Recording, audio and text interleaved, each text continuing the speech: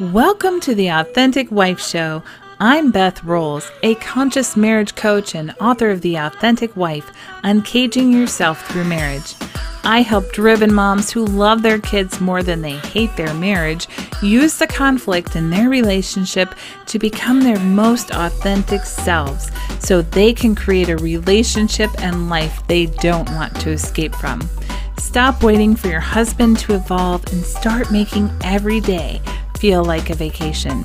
You can find my book, tons of free resources, and Happily Ever After, the only marriage-saving coaching program, on my website, theauthenticwifeandmom.com. Thanks for joining me today. Let's get started.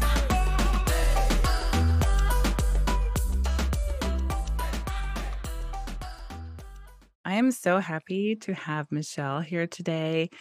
Michelle, we met when I was on your podcast. So I think that what you're doing in the world is amazing. You are a lawyer, former lawyer, not wearing the hat so much, but you are such an achiever and it's so cool. Like your website, your podcast, everything is so like professionally done and perfect.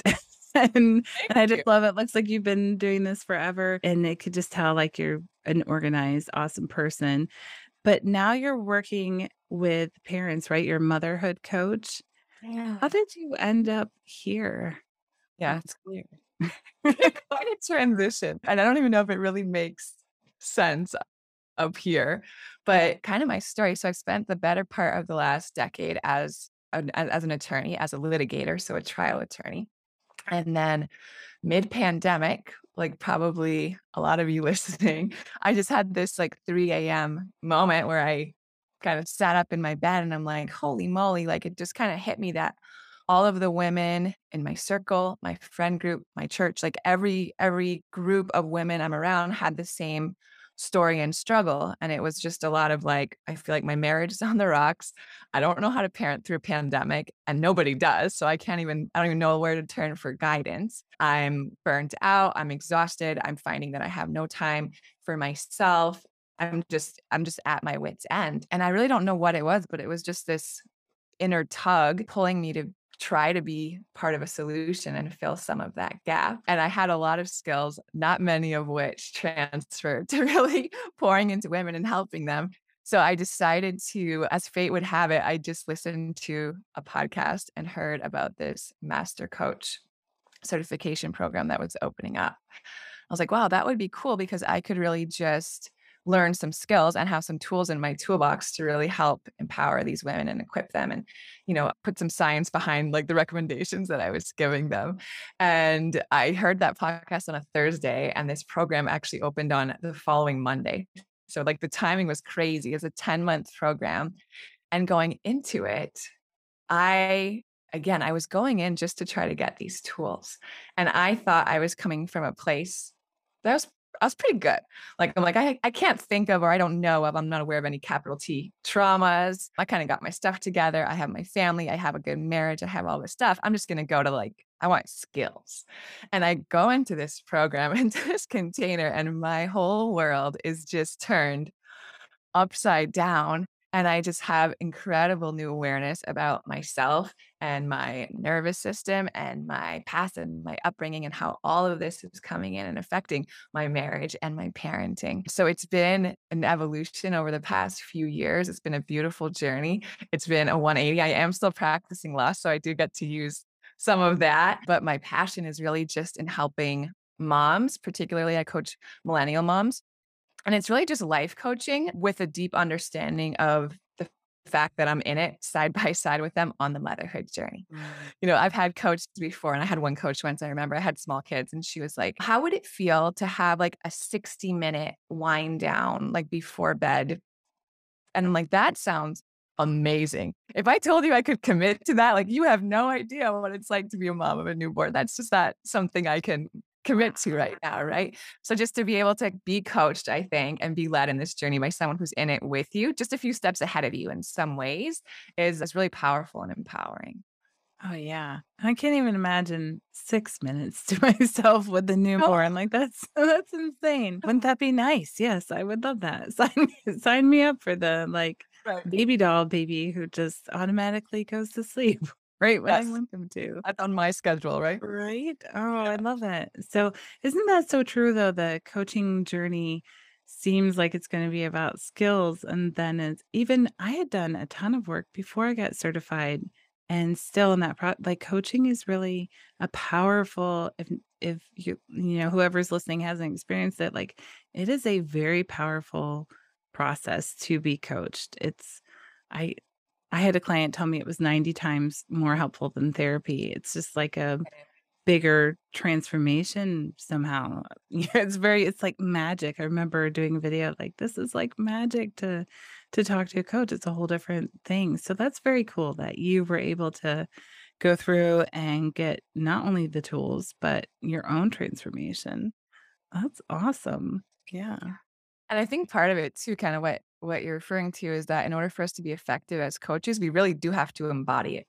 A lot of that's true in parenting too, right? It's like it's hard to ask our clients to do these things if we haven't been through them and embodied them ourselves. Like there's authority or connection that's lost there. So yeah, to live it and do it and then be able to teach and coach through it is a whole different level. Oh, yeah. No, people need to have somebody who has been through the same struggle, right? And it's like, knows, once you do this, this is going to happen. And here's what I did. Even sharing some of those stories sometimes are helpful. Embodiment is so important. I think that a lot of people who begin the work get it cognitively, they get it up here, they think about it, but they don't really do it. Has that been your experience? Like what does it mean to really embody what we've learned? Yeah. So, I mean, the way I like to think about it, a couple ways. The first one is that it's kind of that tip of the iceberg metaphor, right? We've all seen a picture. It's like the tip of the iceberg is what we see above water. And you're right. That's like what's going on all up here in our brain. Like we can understand all the concepts, we can learn it, we can read the books and listen to the podcasts and do all these things. But to actually be able to embody it and do it is everything that's under the water, the huge part of the iceberg that's under there. And that's our body. Mm. And that's why a lot of times people do traditional talk therapy. Like we were talking you and yesterday when we were recording for my podcast. It's like, I don't want my clients to have to coach with me for 6 years. Like the point is I want to be them to be able to embody these practices and learn and grow and then be able to carry them out on their own. Right. And a lot of times with traditional talk therapy, that's what's missing. It's like, the practice of somatics, and that's that mind body connection work that I do. I mean, the word soma in Greek is just the wholeness of the body. So if we're just doing coaching or teaching or even parenting really just in the head, which gets messy with us, right? Like the head can trick us so quickly and we could spiral in this anxiety and the overwhelm and all this stuff that the head allows us to do. But when we really tune into the body and everything that's going on and all the wisdom that our body holds from the neck down and have both work together, man, that's where the power comes. Like I can read a book about how to beat Serena Williams in tennis or something and understand like a forehand and a backhand and all of her weaknesses maybe, but a completely different thing to throw me on the court and expect my body to be able to do that. Like this is a practice. So another thing I like to think of when I think about somatics and the mind body connection too is that think of our bodies as like the little kiddie pool that you have in your backyard, like the kind that's like filled up with a hose. Right. Yeah. And that's our bodies, right? And it's a small little pool in our backyard. And then imagine that that pool is just filled with a bunch of beach balls. And each one of those beach balls, it's our life experiences. It's, big T, little t trauma. It's things that have happened since childhood in our lives, right? It's someone said something to us, someone did something to us, the way our body reacts to something, and another ball gets thrown in and thrown in and thrown in. And then we get married and whoa, someone just like dumps in a whole bag of balls into our pool. Or we have a child and a ton more life, right? Just comes into our pool. And if we don't do any somatic work, that pool being our body, to grow the pool, our body, then all of those balls come in one. We can't even move or operate because we're so inundated with life that that's really hard to learn and see and then figure out which of these what balls do I have in here, first of all? Right. And then second of all, which ones are serving me and I'm allowing to stay in here? Or which ones do I need to heal and grow through and process and release so that I'm able to move around in this pool with a number of balls that are serving me? And the only way we grow that pool is by growing our somatic bodies, and it's through somatic work. And then once we grow the pool, then we have space to go from ball to ball and decide, am I keeping this? Is it serving me? Or is this something I need to heal and grow through and release because it's no longer serving me? But we can't even begin that analysis until we have the somatic awareness and the somatic body to do it. Mm. I've never heard that metaphor before. I love that. Yeah. Like, I could just picture somebody drowning with Yeah, this right? beach ball. It's like, "Help." You Well, can't that. right? Yeah. Like when like life's just coming at you and you're like, like I can't take one more thing right now. It's being in that pool with a million balls and you can't even see the sky. Yeah. I remember when I was in a management class way back when I was in engineering, and my friend, boss at the time, he's like, I don't like any of this touchy feely stuff. And I just want to check out when I get to the touchy feely stuff. And then when I started my coaching certification, there was a guy in our class, and the leader was demonstrating like empathy and like mirroring and stuff. And he was so uncomfortable with it that he left. What do you think holds people back from going into their body? Like, are there beliefs there? Like, what is it that feels shameful about understanding emotions and where we've been and where we're going? And what does that prevent us from doing? You know? Yeah. So I think our beliefs are a huge part of it, right? And it's just the paradigms that we have around emotions. I remember before I really started this journey through coaching and all these things that I like had pride maybe in the fact, or I was proud of the fact that I was like, oh, I'm not like one of those emotional women. Like I don't really cry. I didn't even realize like, whoa, that's really messed up. Like that is a normal, acceptable response to certain stimuli. That's how my body is wired. And the fact that I don't do those things is not the natural, strong, tough, good, quote unquote, way to be going through this journey of life. And I think a lot of people think that, right? So I think that's probably the first thing. And then I think the second thing is that we're just not taught, educated, conditioned to understand the power that our body holds, the freedom that our body holds, even the energy that our body holds. And a lot of times, if I, come across clients who are hesitant to do, let's say, anger work, and they're like, no, it's like super uncomfortable. I mean, these patterns run deep, and that's part of another thing, right? We've been patterned to do things in a certain way for decades, probably. So to change that pattern, our brain is wired to keep us safe. Anything new feels unsafe. So to do something like that, it's so easy for our body to want to stay in its old shape and its old pattern and to resist anything that's new and scary. But like I was saying with the anger, what I tried to get across to my clients is that it's in there, right? You can deny it, you can not want to do the work with it, but regardless, it's in there, right? As human beings, we're in and out beings. The air we breathe in, it comes out. The food we breathe in, food we take in, it comes out. The liquids we drink, they come out. Everything comes in and out. And the same is true with our emotions. So when that anger is coming in, if you don't have a practice in place to release it in a healthy, safe way, whether that includes somatic work or some other modality to move that through your body, it's in there and it's going to affect you. So why not give it a shot? Right? Why not give it a shot? And we'll take it slow and we'll create a container that feels safe because no progress is going to be made until your body, your nervous system, not just your mind, but your nervous system feels safe. And then let's give it a shot and see what happens. But it's very usual. It's very common, I think, that people, I mean, even when I started doing somatic work, I was like the ultimate eye roller. I'm like, there's no way. Like, it's too good to be true. This feels very like woo woo to me. I'm not into this. Like, give me something with like like 5 steps. And I would rather just go do that. Right. Like, I don't want to sit here and like do breath work and feel into my body and ask it what it's telling me and then give my emotions a color or shape. Like, that sounds ridiculous. Right. But I kept going and I just allowed myself to trust the process. And what I realized, it's these little, I think, micro steps of growth. All of a sudden, my husband makes a comment, and 6 months ago, that's something that I would have maybe bit at. and I would have responded a certain way. And now I hold it differently. Or 6 months ago, my daughter taking 5 minutes to, zip up her hoodie would have like driven me nuts. And I've been like, come here, let me put that on you. We got to get going. And now all of a sudden I could take a deep breath and go do something in the kitchen and come back when she's done.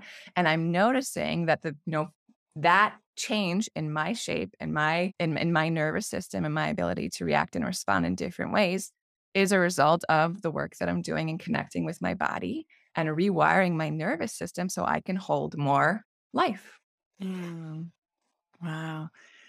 When I remember like 2012, I was sitting in my office and I was thinking about joy and Oh, trying to think of when the last time I really felt joy was. I was like, I couldn't remember anything since I had been a little girl where I'd actually felt it. And I remember laying just like laying in the floor, like, how do I feel something? Like, how do I can't feel? We can get so guarded and shut off from our emotions. Did you find that the somatic work that you were doing, that sitting, asking your body what it wants, was it easy for you to then tap in through that work, or was it still a challenge to kind of open your heart? yeah, that's a great question. I think it's actually Brene Brown that's done a lot of work on it that I've read on, but essentially like our nervous system, if it's overstimulated, right? And we've been living for years in fight or flight or whatever, and our nervous system does what it has to do for us to survive. A lot of times what it does is shut down or mute our ability to feel, right? Mm. So it doesn't decide to only mute the pain and the anger and the, all of that hurtful stuff. It also mutes the other feelings that we can experience, like the joy and the happiness and all of this stuff. So you're right. If one is being suppressed, it's all being. And it's funny you say joy because my husband and I, every year, we choose a word of the year. Mm. And that's going to be like one year I did like the word accelerate. This was like in the pandemic. And I just meant like ramp up my business. That was what I thought. And little did I know, like the world would shut down and I would become a runner. And literally, like I couldn't run 10 minutes, I think, before the pandemic. And then through it, I became a runner just for survival. Oh, And wow. I was like, wow, accelerate. Like it took on a new form. This year, my word has been boldness.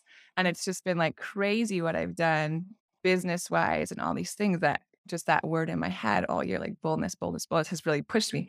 But I've already decided my word for 2023 and it is joy. Mhm. And it's because exactly for that, like I'm like, man, I want to build in even more practices than I have now to experience joy. Like I have joy alarms on my phone that go off 3 times a day. And Really? when they ring, wherever I am, I express it in different ways sometimes. If I'm just in the car, it is like 1 minute that I'll just play my favorite song and dance like a fool and put the roof open and I'll just like allow myself to linger in joy.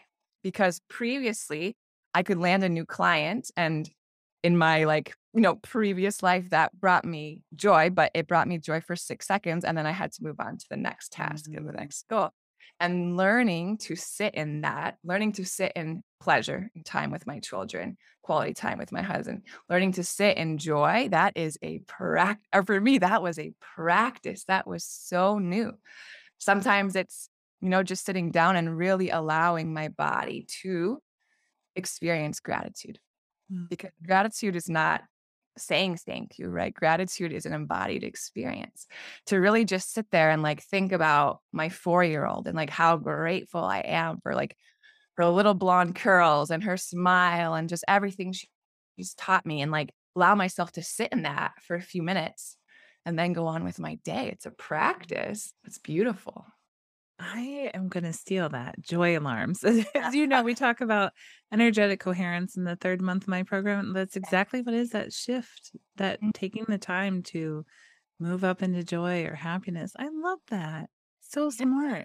And those Yes. are just patterns, right? Like it's a new pattern that we're creating, a new way that we want our brain to function, a little path that we want those neurons to travel. And I want mine to go and know how to go to joy. Ah, and you're absolutely right about gratitude being an embodied experience. And it's one of the most beautiful things I feel like we can embody. It's such an instant shifter. I don't know how many times where I start to feel depressed or low, and all I focus on is gratitude for a minute. And it's like, oh, yeah, things not so bad. Like life is Yeah, still good. I just wasn't focusing on the good. Uh, sure. did you couple your practice of somatics with meditation? Did you do like mindfulness work as Yeah, well? Okay. that's a huge part of it. So meditation, body scanning, Mhm. breath work, just anything that allows you to quiet your mind and just tune into your body for a moment is really how any somatic work is going to start. Because until we're in tune or able to notice like everything around us, right? Wow, I can feel, the air conditioning blowing on my neck. I can feel my legs sitting on this chair and my feet touching the ground. I can feel, as we started this interview, my heart racing a little bit, right? Just that energy there. Until we can notice any of that, quiet our mind enough to be able to notice any of that, then we can work with what's presenting.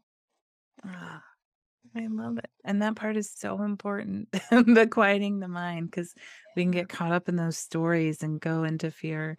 I love this. I love the work that you're doing. This is what you do with your clients, really help them to do the emotional work and the embodiment work. Yeah. Yeah, yeah, I do. It's a big part of my practice, and part of it is because I've just seen, experienced, and really believe that we can't work with part of the body, right? If we're going to see real change, it has to be a mind-body connection, our nervous system working with the things that we're learning and understanding and comprehending, and then both of them working in tandem for us to be able to do things differently. Like a lot of with somatics too, it's like I have this idea of who I want to be or what I want to be able to do. And we have to be able to connect the body with that idea to be able to effectuate that and really be able to live it out. Do you find that like figuring out who we want to be Mm. and connecting our body to it, is that something that helped you? Because I know you're an Enneagram 3, you're an achiever. Was there some idea of success in your mind that has changed as you've done this work? Like when you actually sit down and think about who you want to be, did that give you like some freedom to not do so much and and and accomplish so much? Big time. Big time. I mean, I hadn't even understood the fact that I was a human being and not a Mhm. human doing before I started this work, right? And the more I actually learned about myself and the more I grew to love myself on a deeper level and see how we talked about personality patterns a little bit yesterday, but how my personality pattern, which was showing up as the rigid pattern, was actually just, I thought that was just how I was, right? Like Mhm. I do things, I show up, I am my work. Like you give me something to do, I'm the overachiever. You can count on me. I'm going to get the other people involved. I'm such a great encourager, and I love that team aspect. That a lot of those traits were actually things that I'd picked up as survival mechanisms Yeah. through my growth. So just learning and understanding that and being able to change my paradigm around what I need to do to be loved, which is exist. That's it, right? There's nothing else that I need to do to be loved. I need to exist and really allowing myself to remove a lot of that pressure that was self placed and self inflicted through years of, society and family and schooling and all of the things of life has opened up so much freedom and changed my whole pace and also truly impacted my parenting, I think. Oh, yeah. Yeah, to be able to not put that onto our kids and know just to I know when I was learning child development and about the different stages and chakras and all that stuff, and I'm like, "Oh my god, I gotta really get it together for 4 through 7 or they're gonna be like this." Like, just to be aware that just those little messages we can send our children are can be devastating. So you mentioned being the rigid personality type, and I know you know a lot about personality types. I think you even have a quiz on your website, right? Can I, you tell me a little bit more about those? Because I've heard of these as like character structures before, but I think you have a very cool take on them. yeah, so they're actually one of my favorite things. Mm. When you find these things that are kind of nerdy, but they like for some reason they light you up so much. Like this is mine. I could talk about personality patterns till the cows come home. But there's 5 different personality patterns. Okay, pattern. And they're different from like, we're talking about the Enneagram or Mhm. Myers-Briggs or another personality test you would take because those kind of place you into a type. I am a 3 on the Enneagram, but with the personality patterns, they're not actually types, but they are defense patterns that we drop into when our nervous system is feeling overwhelmed or stressed. So subconsciously, this is just what our nervous system has known and is able to resort to when it's feeling stressed. So sometimes that pattern is running the show, oftentimes probably, and we're not even aware of it because we've been doing it almost our whole life. So the 5 patterns, the first pattern is the leaving pattern. And that you might notice that you tend to fall into this pattern. If you're someone, when you feel stressed or overwhelmed, your inclination right away is to just dip out. I'm going to leave. I got to get away. Like that voice starts coming up, like, I got to get out. I got to get away. I got to get away. Then you probably tend to fall into the leaving pattern when your system's overwhelmed. And then the next pattern is the merging pattern. And you might notice you have this pattern. If when you're feeling overwhelmed and stressed out, you tend to all of a sudden shift all of your energy into how you can help and serve others or what they can do for you, right? And that's the merging part. It's that like I'll only get my fulfillment or my needs met through others. I'm not able to do that for myself. Another pattern is the enduring pattern. So that pattern, you might notice that that's your pattern when you're getting overwhelmed or stressed. If you just tend to like, you feel stressed and you hunker down and you just endure and make it through. You want to fly under the radar and just like not be seen and hold out until it ends. And then there's an aggressive pattern. If you get overwhelmed or stressed and you notice that all your energy is going out to others, but it's a lot of blame or control or aggression, anger being expressed outwardly, then you probably tend to run the aggressive pattern. And then the last pattern is the rigid pattern. And that's the one that I would notice that I would fall into. The first 4 patterns typically result from some sort of trauma really early in life. For the leaving pattern, it could even be in utero or during childbirth. A lot of people that run that pattern have experienced some sort of traumatic childbirth. They'll go back and talk to their mom and either she experienced something when she was pregnant or their birth had to be like an emergency C-section or something like that. And your spirit just never really felt comfortable or welcome in the body. And that's why you tend to want to get away when you're feeling stressed. But the pattern the rigid pattern, and I catch myself now because I have an awareness, but the minute I start to feel stressed or overwhelmed and life as a mom, wife, attorney, coach, like it just happens and I'll catch when I start to slip back into it. And my survival pattern is just to look to the rules and order and what everyone else is saying needs to be done instead of ever connecting with my own intuition, self-referencing when I make decisions. All of that was something really new for me. So the mind-body connection, somatic work, breath work, embodying joy, embodying gratitude, all of that pushes against my pattern and helps to heal all of that, the rigidity of that pattern and really allow me to truly live, authentically and who I am without the survival pattern running the show. Wow. Thank you for sharing all those.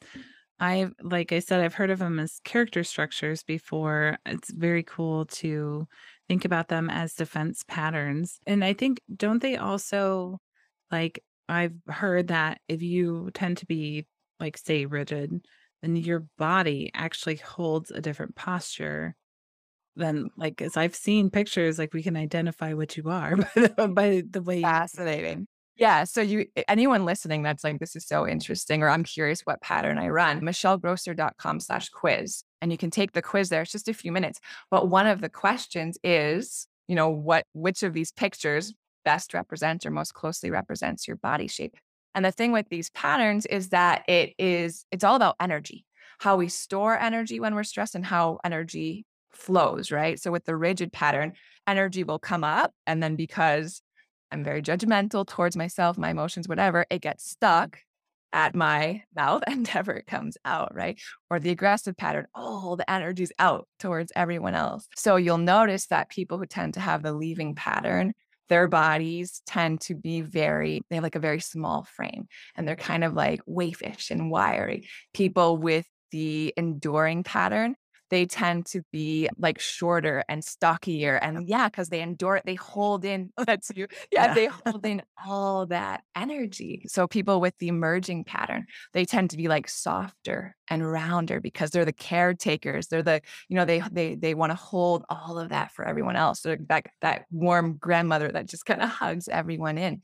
And I'm sure that to some extent is a a generality, but man, for the amount of times that I've seen the body shape match up with someone's personality pattern, it's kind of bonkers. Yeah, I think it's really cool. I also read that there is for the rigid, there's also like a counterpart to it, the hysteric, which occurs more in women. And I thought a fascinating thing about that one is like they tend to have like curvy bodies with big hips. I was like, what is how interesting. That's Wow. what it is. Yeah, I Um, fascinating. very cool because I think that the like once you even knowing that and then knowing how important it is to recognize that that's your pattern, that then you've got like all those beach balls in the pool. You need to go do the somatics work. You need to go address those repressed emotions, right? Because then you can actually make changes. You said that as the rigid, like your mode of survival is rules and what is everybody else doing and not relying on your intuition. What has helped you reconnect to that intuition or at least like let go of this need to have other people tell you like this is exactly what to do or this is how you fix it because as parents I think we're so tempted to go to what does the child development guide say, like what does the expert say, instead of what do I feel my child needs right now. How did you reconnect to that? I think the first step, and maybe even the biggest step, is probably just awareness. And I think before I wasn't even aware that I was doing these things or my pattern or how disconnected I was from my body and my intuition. So once I gained that awareness, I was able to just pause, right, and check in. Without that awareness, like you can't intervene in a world you can't see. You can't change something you're not aware of. So once you have that awareness, once I had that awareness, just pausing. And then it really is just a practice that I have been doing and I'm still doing. It's a journey of just really getting in touch with my body, learning to trust my body, learning to understand how it's communicating with me. It's always communicating with me, right? My shoulders hurting for a minute, feeling something in my back, my heart starts racing, sweaty palms. My leg is jittery at the dinner table. It's communicating with me all the time. And when we're stuck in a Western 21st century mom, wife, boss mom, whatever world, we don't have time to notice any of that or deal with it, or we don't even understand what it is that's going on, right? We just ignore it. So awareness and then really growing and understanding, working with coaches, understanding the practice of like learning how my body communicates with me and then how my body best likes to release that energy so I can grow my pool and just hold more life and operate from that calm, grounded, centered place, which is really, I think, how all of us want to be able to operate. Yeah. Yeah. You said that so clearly. I've tried to explain this to clients before and be like, well, you do like this. I said, no, you're right. It's really just awareness and listening to your body and what it's feeling. Cause all those emotions are guidance, right? Is that how you teach about emotions and help people understand what they want? Is there They're guidance to what we're I think to a certain extent, they're guidance. Certainly, how they express somatically is guidance, right? So the things that we would feel or notice or sense, that's guidance. But emotions are also very normal, very expected responses, nervous system responses to what's going on around us. Like it's a very expected response that when X happens, my body will feel Y. And so many times, just giving my clients that permission that this is normal and you're not doing anything wrong and you're not weak, you're not missing the point, you're not a bad mom, you're not a bad wife. Like when someone says this and your body responds like that, that's totally normal and expected. Like that's okay. And we're going to learn ways and I'm going to give you tools and you're going to practice them where you're going to notice it and then be able to move that emotion out, release it so you can move on. what would you tell somebody who's in the middle of a conflict? I work with wives, and a lot of times their husbands come to them with a great deal of fear and get very defensive, and they're like right in the middle of that conflict. Is there anything that you work with people on, like in the moment, calming that nervous system? Yeah. So the first thing is exactly that. nothing good is going to happen until you're regulated, right? Because literally that learning part of your brain that is allowing yourself to see something from someone else's perspective or think of options and ideas for resolving conflict is just shut down, right? And that reptilian Hulk mode is on, and nothing good is going to come from that because you're just simply reacting and there's no response. So what I coach my clients to say, catch yourself. That's the first thing, right? Catch yourself. I know I'm agitated. And we talk about being in a green light, yellow light, or red light zone of regulation, right? So if you're climbing into that yellow or you know you're about to go to red, and again, it's awareness, and a lot of that is somatic cues. So when I start to become dysregulated, what are the things that my body does? Oh, I notice this tightness in my throat. Oh, I notice that my hands will tense, or whatever it is for you, right? It's noticing that, catching yourself, and then in the heat of the moment, looking at your partner, hey, say it's me and Jeff. Jeff, I love you. I love myself. I'm going to take 20 minutes and we'll come back and talk about this. And I think that's a beautiful way to just put a pause there. And then we'll separate. And again, like all of this stuff, this is a practice and a journey, and it takes time. We're much better at doing that now than we were 7 years ago, but it's been a beautiful journey. And now we both have practices in our pocket to regulate. Jeff loves to walk. He'll just go walk around the neighborhood and come back, and his whole, persona, energy, everything is different. I notice that my body really calms well with breath work, maybe tapping, just like being with my kids sometimes, calling a best friend, jumping, taking a hot shower. You can try all of these different practices and then try them otherwise, not in the moment, right? But you try them at other times when you're feeling agitated, when you're driving, right? Today, I'm going to try this that my coach said might help me, until you have 3 or 4 in your back pocket that are your go-tos. And the point with these regulation resources is that they should be quick. 30 seconds, right? 1 minute. You should be able to get your nervous system from a red light back to a green light where you can operate and think. And then another part of that too is if that's something that's coming up often, where with your partner or just in life, you find yourself moving from a green light to a red light fairly quickly. That happens to a lot of us, right? Like, man, I can just turn on so quick and become dysregulated so quick. Is really a practice of growing that window of tolerance, growing what you're able to hold in your pool, how many beach balls you're able to hold in your pool without getting dysregulated. And I like to do this practice with my clients called edging, where literally I just have them drop in and I drop them through this meditation, essentially, where I have them think of something that gets them super dysregulated, something really painful that makes them angry, whatever it is. They don't even have to tell me what it is, but I keep pushing it and magnifying it and growing it in their mind until they tell me, I'm at a red light. I am so dysregulated right now. Like they either start crying, I see their body shaking, tense. And then we work through different regulation resources to get them back to a green. And what that does is twofold. One, it grows that window of tolerance. They push themselves to the edge and then come back. And every time they do that, their edges expand. They can hold more. And then it's really like playing with your nervous system. And then second, they start to learn what kind of things bring them from red to green. So they can start practicing and getting comfortable with those, the practice of them, and then also their nervous system. This is what we're doing now. This feels safe. This feels good. This brings me back down to a regulated place where I can use all of the things I've been working all my life to get right. My maturity, my responsibility, my rational thinking, my problem solving, my critical thinking, to have access to all of that. Oh my gosh. That's cool. I've heard of doing that in like somatic experiencing that's a part of it. It's you probably don't work with like trauma when you do it. I can. If it Like gets big T trauma, I should say. Yeah.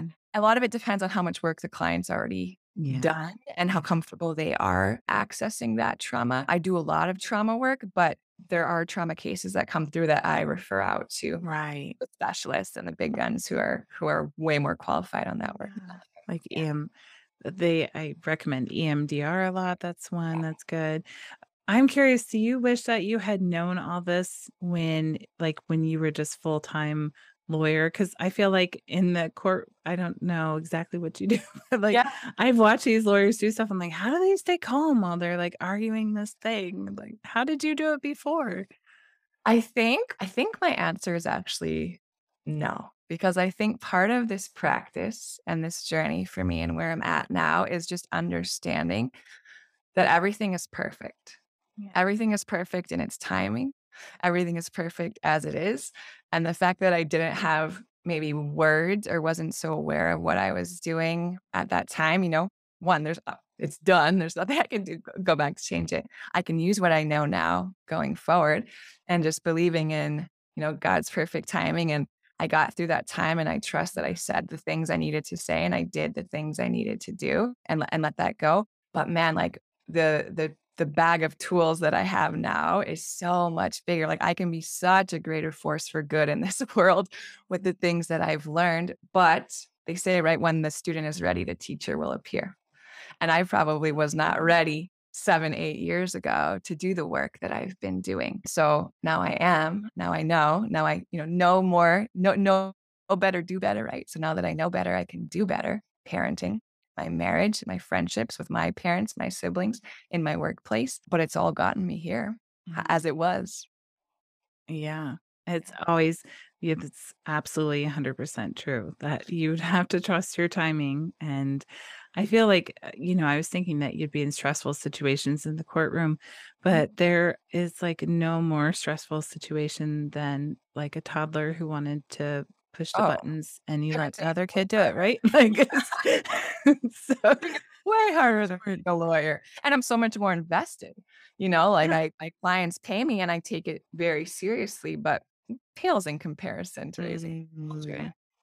Yeah. yeah. Which is Uh, why sometimes, so many moms come to me with mom guilt. It's like almost like a term that everyone just throws around these days, mom guilt. And like the first thing I say is like, you feel that, we'll work through it. I have steps and frameworks and we're going to get through all of this, but you feel that way because you're such a good mom because you care so much. yes. Care. Yes. Yeah. Absolutely. Oh, I love that you're helping people with that. I was just talking to a client about that last night, like the mom guilt when we have to hold limits Mm. because we tend to like if our parents were very structured, we tend to go to like very lenient. And if they were the other way, then we tried to go to structure and we're like, where's the middle ground? So this tapping into your body has got to really help them to trust okay, this is the way. This one feels well with my soul kind of, parenting than trying to That's follow the probably a lot of the work you do too with conscious parenting is like really embodying that there is no way. There's no way. Like there's things that are better to do than others, but man, every family dynamic is so different. Every mom, every child. Like I even parent my 2 kids differently because they're different human beings. They require Yeah. different things of me. They teach me different things. So just surrendering a lot of that Wow. is part of the work. Surrender is the work. Motherhood, surrender and grieving every day because they're different than they were the day before. There's just surrender to all of it, isn't it? Michelle, I love this. You're so smart and I love what you're doing with women. Tell people where they can find you. I know you mentioned it earlier. What do you want them to go look at and how can they learn more from you? Yeah. So they can go on my website. It's just my name, michellegrosser.com. The quiz is there. So if they're interested in learning more about their pattern, once you get your quiz result, you can really read about your pattern and how it might be showing up, how you might have gotten into it.